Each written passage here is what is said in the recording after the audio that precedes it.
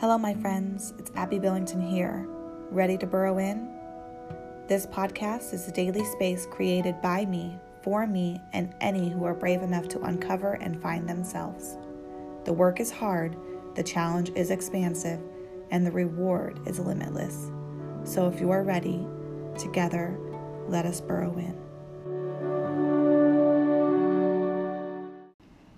I have walked a fine line around talking about balance because if I'm honest, I think it can be deceiving and it's tricky for me to explain.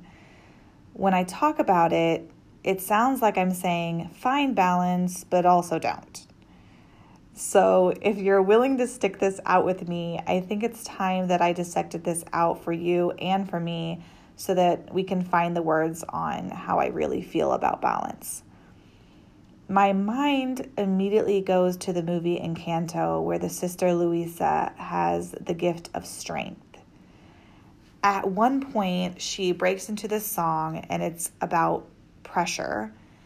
And the song, if you want to go listen to it, it's called Surface Pressure from the movie Encanto. But she breaks into this song, and she feels like she's having to physically carry this metaphorical load of her village on her back. She sings pressure like a drip, drip, drip that'll never stop. Pressure that will tip, tip, tip till you just go pop. Well, you can imagine that a lot of parents, while listening to this, have felt this connection to this character and this song, and me and Andrew are with those parents.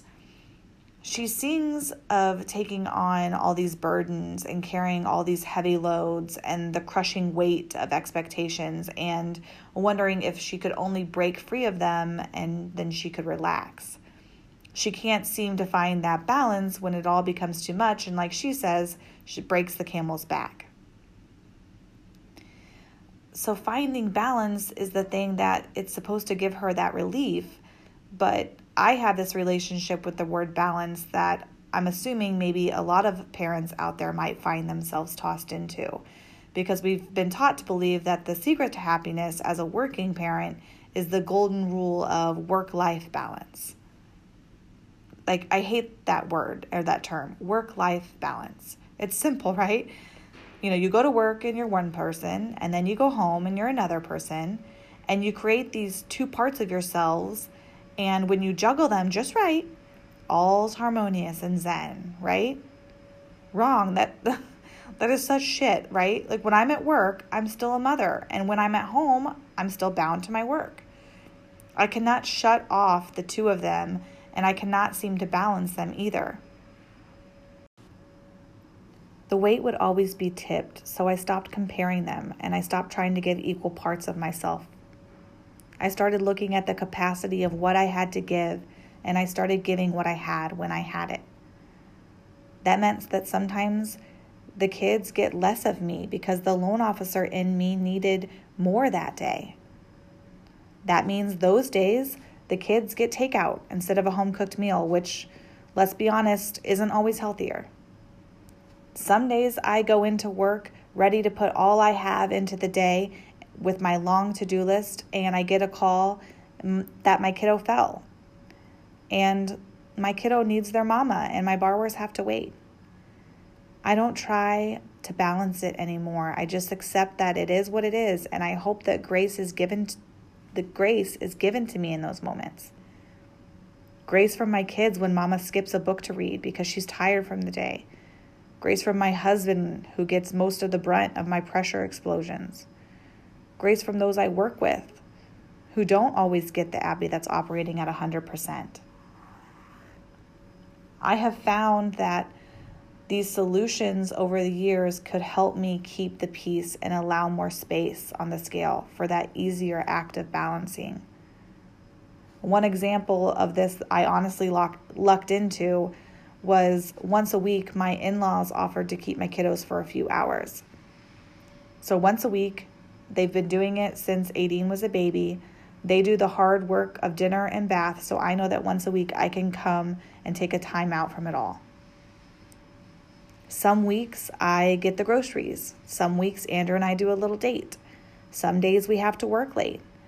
And it's created a space so that I can work it all out and help balance it all.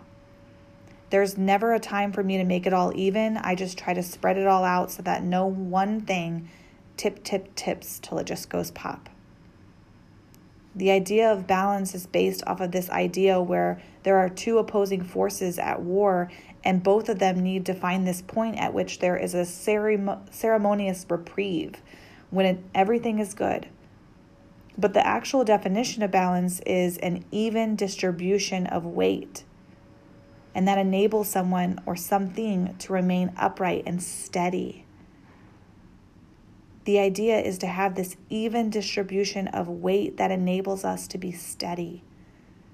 So I don't need to weigh my priorities or pieces of myself on this scale at the end of the day to see if I achieved breaking even. The goal is to not even break even for me. It's not to be like Louisa and be strong enough to carry more and more. My goal is to be free of the weight, to find ways to give myself enough space where those pieces don't even weigh me down. Before you leave, I want to make sure that I say that I am not a therapist. I share only my ideas, my opinions, and my practices that have helped me throughout my journey. If you ever find yourself in need of talking to someone on a deeper level, please take care and reach out to your doctor or find a licensed therapist who can help you.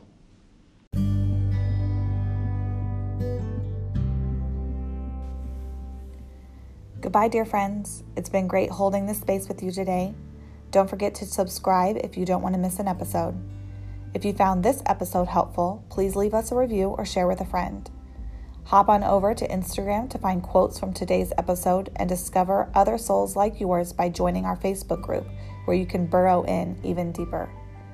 The greatest transformation can be found when the journey is not traveled alone. Until tomorrow, I send my love, my gratitude, and my admiration. Remember, you've got this.